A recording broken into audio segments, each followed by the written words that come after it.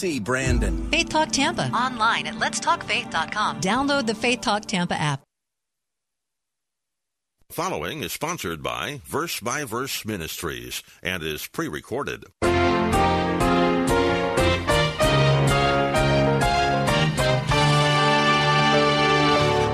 You have an argument with somebody, or you want to get your way, and somebody takes a different way. The natural tendency, the conventional human wisdom is to argue. Whoever argues the best, or whoever's bigger than the other person, wins the argument. The Bible says to pray. Pray for those who use you. Pray for those who hate you. Instead of telling someone off, we're to love them, the Bible says. We're to speak words of encouragement. We're to forgive them. If the old man is malicious and bitter in the way he responds to people and his attitude, the new man speaks words of love. He builds up. The new man forgives. And that goes against our natural tendency. Pastor Steve will be right here in a minute to develop that thought. You're probably familiar with what happened in Joshua chapter 6. Simply put, God told Joshua and the Hebrew people to march around the city once a day for 6 days. Then on the seventh day, they were to march 7 times around Jericho. Finally, they were to sound their trumpets and shout. Then, as the popular children's song put it, and the walls came tumbling down. Well, it sure doesn't make sense, does it? They used no battering rams, no catapults. Of course, they hadn't been invented yet anyway. And they didn't try to build any ramps or ladders. While the people of Jericho probably laughed at them from the top of their walls, the Hebrew children just marched and shouted in obedience to God, and He did the rest. There are lots of things that God tells us to do that don't make any sense in a human way. But when we do them in trusting obedience, God proves Himself faithful to His Word every time.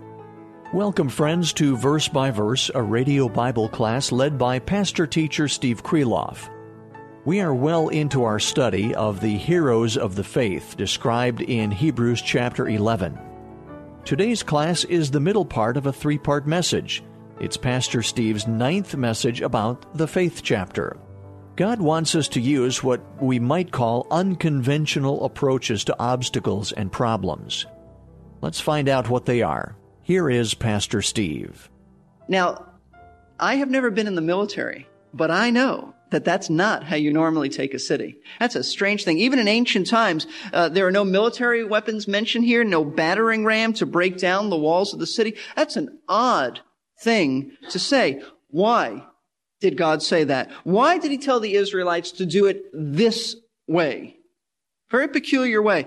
And here's the answer. Because God wanted to establish at the very beginning of their days in the Promised Land, they had never been there before, that they could trust Him, that He had the power to do anything, that there was nothing impossible with Him. They couldn't take credit for this. What a silly thing to do. There was no credit that they could say. Joshua couldn't say, it was because of my brilliant strategy that we overcame the city. No. And this is what the writer to the Hebrews is telling us. He's saying that the walls of Jericho came crashing down because the people of Israel believed God's word. And that's the only reason. Now, regardless of the fact that this approach, the walls came down, but think about it. This approach made absolutely no sense to them, and they were probably ridiculed by the Jerichoites. I think that's what you'd call them. Jerichoites. Think about this, how embarrassing. If you were there and you were one of the soldiers, these walls around the city were so massive that people could actually stand on these walls and look down. Could you imagine the abuse, the verbal abuse these Jewish people would take by the Jerichoites? I can't even imagine. They'd probably laugh at them. Knowing human depraved nature, they probably threw things down. They do that at baseball games to ball players. So why wouldn't they do it back then to people? Probably threw things down on them. And God said, don't even say a word. Don't even say a word. They just marched around. It must have been embarrassing. They must have looked silly. They must have thought that we really look like oddballs doing this. Sometimes the greatest obstacle we have to faith is our pride. There are times when God tells us to do something that just absolutely goes against our nature, our tendency, our humanness, And sometimes that's the biggest obstacle is how we think. Now, I want you to know that this is still the way faith in God's Word works today. We all have obstacles that face us. All kinds of obstacles. Marital obstacles, business obstacles, family obstacles, financial obstacles. Just all kinds of situations that can be imposing and can be intimidating. And the natural tendency to conquer these obstacles is by conventional human rational wisdom and our own resources. That is something that all of us naturally think of first. But I want you to know that if there's anything that Hebrews 11 verse 30 teaches us, is that you don't approach problems and obstacles in a conventional manner. Now, God is not saying by this that you walk around your problems 7 times and shout. That's not the point. What he is saying is that his word gives us the direction as to how to handle these challenges. Let me give you some examples, and obviously we can't apply everything in every situation, but you have an argument with somebody, or you want to get your way, and somebody takes a different way. The natural tendency, the conventional human wisdom, is to argue. Whoever argues the best, or whoever's bigger than the other person, wins the argument. The Bible says to pray. Pray for those who use you. Pray for those who hate you. How about this? Instead of telling someone off, we're to love them, the Bible says. We're to speak words of encouragement. We're to forgive them. Ephesians chapter 4 speaks about that. The old man is malicious and bitter in the way he responds to people and his attitude. The new man speaks words of love. He builds up. The new man forgives. Now that goes against our natural tendency. That is as silly to our humanness as it was for Joshua and the Israelites to march around Jericho. How about this? Somebody cheats you. What's the natural tendency we have? The first thought is, I'll sue. I'll sue them. And yet 1 Corinthians, and I'm talking about what if a believer does this? 1 Corinthians chapter 6 says that you are not to sue. You are not to take another believer to court. What do? You get some spiritual, godly leaders together and they can mediate for you. And if that doesn't work out, then the Bible says, then just be cheated and keep your testimony. That's not natural. That's silly to the human mind. Those who don't know Christ, if they hear this, they would ridicule us just like I'm sure the Jerichoites ridiculed the Israelites. How about you have financial problems like paying your bills, and you're getting more in debt or you're getting close to debt, and the natural tendency is to do what? Worry. Why pray when you can worry? Worry about it. And yet the Bible says very clearly in Matthew 6:33 that God knows what you need. First seek his kingdom and do what's right. Stop worrying about it. Do what's right and the Lord will take care of you. How about this? You have some marital conflicts and tremendous obstacles. You live with someone who is terrible. Well, the natural tendency is to say, if I only had somebody else or this person that I live with changed. Bible says just the opposite. The Bible says you're to change. You're responsible for one person. Ephesians 5:18, just before dealing with marriage, the Apostle Paul says, hey, be filled with the Spirit of God. And once you're filled with the Spirit of God, then you will be a servant to your spouse or a servant to your children or child. So instead of, the natural tendency is to shift the blame to somebody else. If this was only different, things would be okay. God says if you were only different, things would be okay. Don't worry about the other person. You take care of yourself. See, those are all ridiculous as far as human wisdom is concerned. Instead of a wife trying to win her husband to Christ by preaching him into the kingdom and nagging him, 1 Peter chapter 3 says, do something different. You are to be submissive. You are to win him by godly submissiveness. Don't concentrate on outward beauty. Concentrate on inward beauty. That doesn't mean neglect outward beauty. I just want to add that. It just means don't concentrate on that. What we're dealing with is the way we fight satanic warfare, because these obstacles are really satanic warfare. And the way we fight satanic warfare is not by human wisdom, but by doing what God says, even if it goes against what makes sense to us, even if it looks ridiculous to your friends and relatives. Let's look at, and you might want to put a bookmark at Joshua chapter 6. But let's look at 2 Corinthians chapter 10. 2 Corinthians chapter 10 is a great verse because it just kind of sums up everything. It says, 2 Corinthians chapter 10, verse 4 sums it up when it says, "For the weapons of our warfare are not of the flesh, but divinely powerful for the destruction of fortresses." They're not fleshly, but they're powerful for the destruction of fortresses. There are many fortresses that need to fall before us, but you don't do it in your own wisdom, because you'll never have those fortresses fall. What are the weapons God has given us to fight this spiritual war in which we struggle daily? The Apostle Paul described them in Ephesians chapter 6. Pastor Steve will take us there right after we greet those of you who just tuned in, and we'd like to bring you up to speed as to what's going on.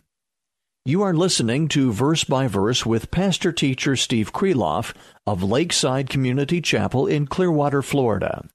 While Pastor Steve continues serving at Lakeside, Verse by Verse Ministries makes his messages available to you through this radio station as well as the Internet. If you missed the start of class, you can hear it again at our website, versebyverseradio.org.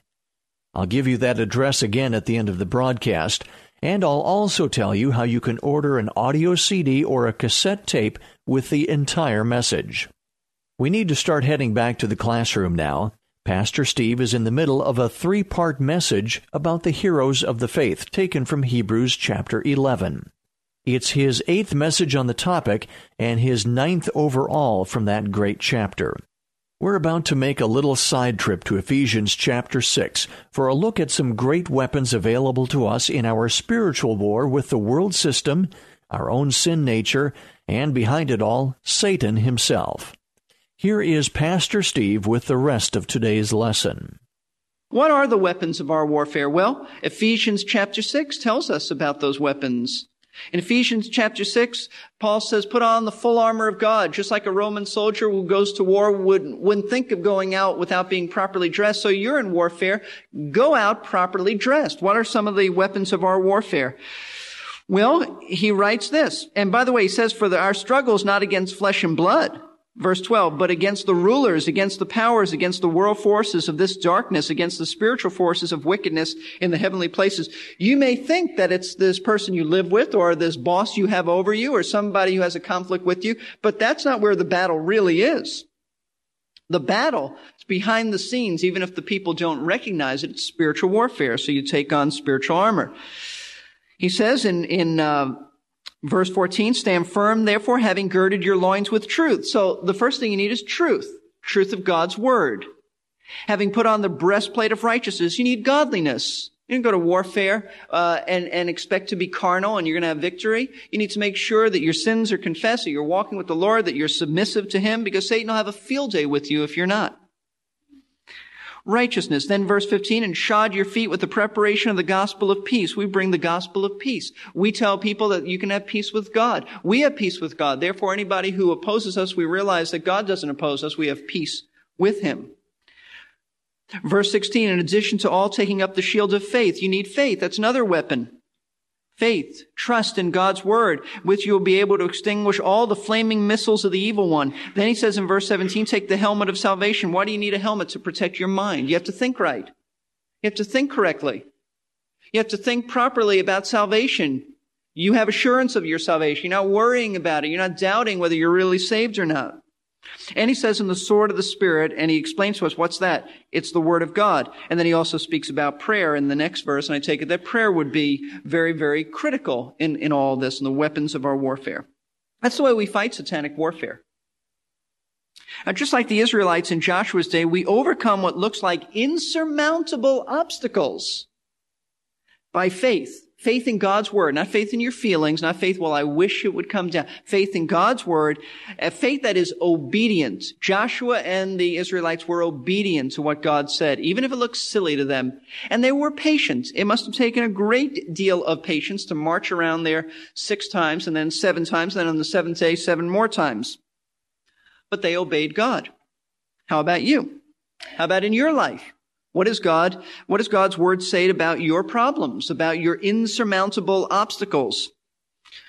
Well, maybe the reason some of these walls are not falling down in your life is because, number one, you're not being obedient to what God's word says. You're trying to handle the problems in your own strength, and you're only going to have more problems. And secondly, maybe you are being obedient, but you're not being patient. Patience. You know, the Israelites didn't walk around there the first time and say, when is God going to do this? This is ridiculous. They're laughing at us. They were patient. And you need to carry out God's instructions until God causes your obstacles to collapse before you. So first of all, faith overcomes obstacles, as we see in the fall of Jericho. You have obstacles before you? They'll fall if you follow God's word, not your own cleverness, and not what seems right to you, but what God says. Secondly, we see that faith overcomes obstacles as demonstrated in the faith of a woman by the name of Rahab. And verse 31 of Hebrews chapter 11 tells us about Rahab. By faith, Rahab, the harlot, did not perish along with those who were disobedient after she had welcomed the spies in peace. Of all of the heroes of faith, this woman, whose name is Rahab, is the most surprising to see in this list. She is the most unlikely, and there are a few reasons. Number one, she was a harlot. That is to say, she was a prostitute. She was a woman practicing a lifestyle completely contrary to God's code of morals. There have been people down through the years who have tried to soften this expression, and they're not very comfortable that in the Hall of Fame you have a prostitute. And so they've tried to soften the Hebrew expressions by saying she was a hostess. I'm not kidding. They say that. They say, well, the Hebrew word could mean or she was an innkeeper. Then there's a Greek manuscript that actually says she was a so-called harlot. The scribes couldn't write. She was a harlot. Well, the fact of the matter is that she was a harlot. The Greek word is porne, from which we get our word pornography. Porne.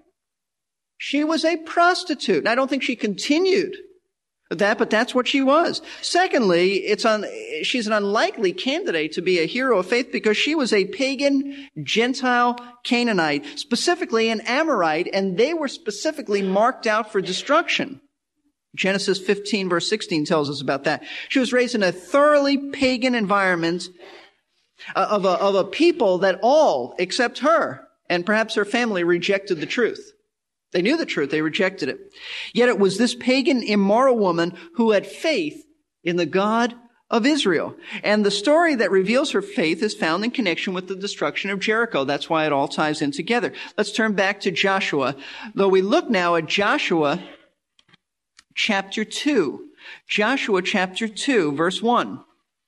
Then Joshua, the son of Nun, sent two men as spies secretly from Shittim, saying, go view the land, especially Jericho. So they went out and they came into the house of a harlot whose name was Rahab and lodged there. Now, why did they go to a harlot's house? Now, keep in mind, he's sending two spies. Go check out the land of Canaan, especially Jericho. Tell us about the walls. Tell us about how hard it will be, this and that.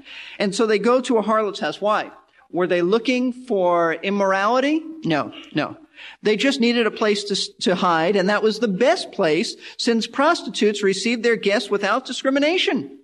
And also, they are always open. They never close, especially at night. And this appears to be the time that these two men came there. So that's why they came there. We just want to set the record straight for these men, whoever they were. So let's read on. And it was told the king of Jericho, saying, behold, men from the sons of Israel have come here tonight to search out the land. And the king of Jericho sent word to Rahab, saying, bring out the men who have come to you, who have entered your house, for they have come to search out all the lands. But the woman had taken the two men and hidden them, and she said, yes, the men came to me, but I did not know where they were from. And it came about when it was time to shut the gate at dark that the men went out, and I don't know where the men went. Pursue them quickly, for you will overtake them. But she had brought them up to the roof of the hidden them in the stalks of flax, which she had laid in order on the roof. So the men pursued them on the road to the Jordan, to the fords, and as soon as those who were pursuing them had gone out, they shut the gate. Now, let's stop here for a moment, because this portion of Scripture, neglected, I might add, by a lot of commentaries, because I don't want to get into this, but I am going to get into this, because it raises a question of one that has puzzled a lot of Christians. And it's this: did God approve of Rahab's lie? She lied. She lied. The woman lied. And the question, did God approve of it? In other words, since her lie resulted in saving the lives of 2 Israelite spies, was her lie justifiable? And the broader question for us, and this is why I raise this, not just to answer a Bible difficulty, but the broader question for us is this: is it ever right to lie if good things result from it, or if the motives are good? Now let's address this. You probably have opinions on it. Let's look at this. There is no question, first of all, there is no question about it that the Bible commends Rahab. But what does it commend her for? Not her lie. It commends her for her faith. Keep that in mind. She is commended for her faith and her faith only. She's certainly not commended for being a prostitute. And she's not commended for lying. She's commended because she believed God. In fact, in James chapter 2, verse 25, she's mentioned again for this very act. And it says her faith evidenced that she had, her works evidence rather, that she had real faith. She's listed with Abraham as someone who evidenced faith by her works. So we want to establish that. She's not commended for a lie, commended for faith. Secondly, the Bible clearly condemns lying, and it doesn't qualify it. It doesn't say that you could lie, but you might. You should never lie, but you might in this occasion do it. It's very clear. In fact, let me just read to you some portions of Scripture. Leviticus 19, verse 11. You shall not steal, nor deal falsely, nor lie to one another. It can't be any clearer than that. Proverbs chapter 12, verse 22. You might want to write some of this down. Lying lips are an abomination to the Lord. How about the New Testament? The New Testament says the same thing. Ephesians chapter 4, verse 25, the same thing that the Old Testament says. It says, therefore, laying aside falsehood, speak truth, each one of you with his neighbor, for we are members of one another. Don't lie, speak the truth. It sounds like Rahab was a believer in situational ethics. In other words, it's okay to do something wrong as long as it is well-intentioned and it brings about good results. Lots of people buy into the idea that the end justifies the means, but God doesn't. We saw in a previous class that Jacob tricked his father into giving him the blessing that God had planned for him. He used evil means to bring about something good, but God never endorsed that either.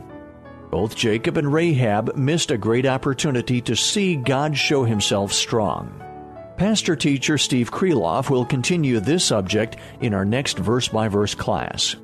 Pastor Steve has been ministering at Lakeside Community Chapel in Clearwater, Florida since 1981. If you are ever in the Clearwater area on a Sunday morning, we would love to meet you. Lakeside is located at 1893 Sunset Point Road, midway between U.S. Highway 19 and the beaches. Please stay around after the service to give Pastor Steve a chance to meet you. He would be delighted. These radio Bible classes of the air are produced by Verse Ministries. We are a faith ministry supported by the prayers and gifts of interested listeners who have first been faithful to their local church. If you missed the start of class, you can catch it again on the Internet. Our web address is versebyverseradio.org. You can listen online or download the program for later. We offer a free podcasting service if you want to be able to listen on your computer or MP3 player. We make previous broadcasts available on our archives page if you would like to go back and hear any of those. And while you're visiting, maybe you'd like to sign up for our complimentary newsletter. You'll find all that and more at versebyverseradio.org. Today's class was one part of a longer message on the heroes of the faith. If you would like to hear the entire message all at one time, please call us at 727-239-0306. Leave your name and a number, and we'll return your call during weekday office hours. That number again, 727-239-0306. You can order either an audio CD or a cassette tape. Pastor Steve will have more to say about the relationship between faith and truth-telling before returning to the main topic, that is Rahab.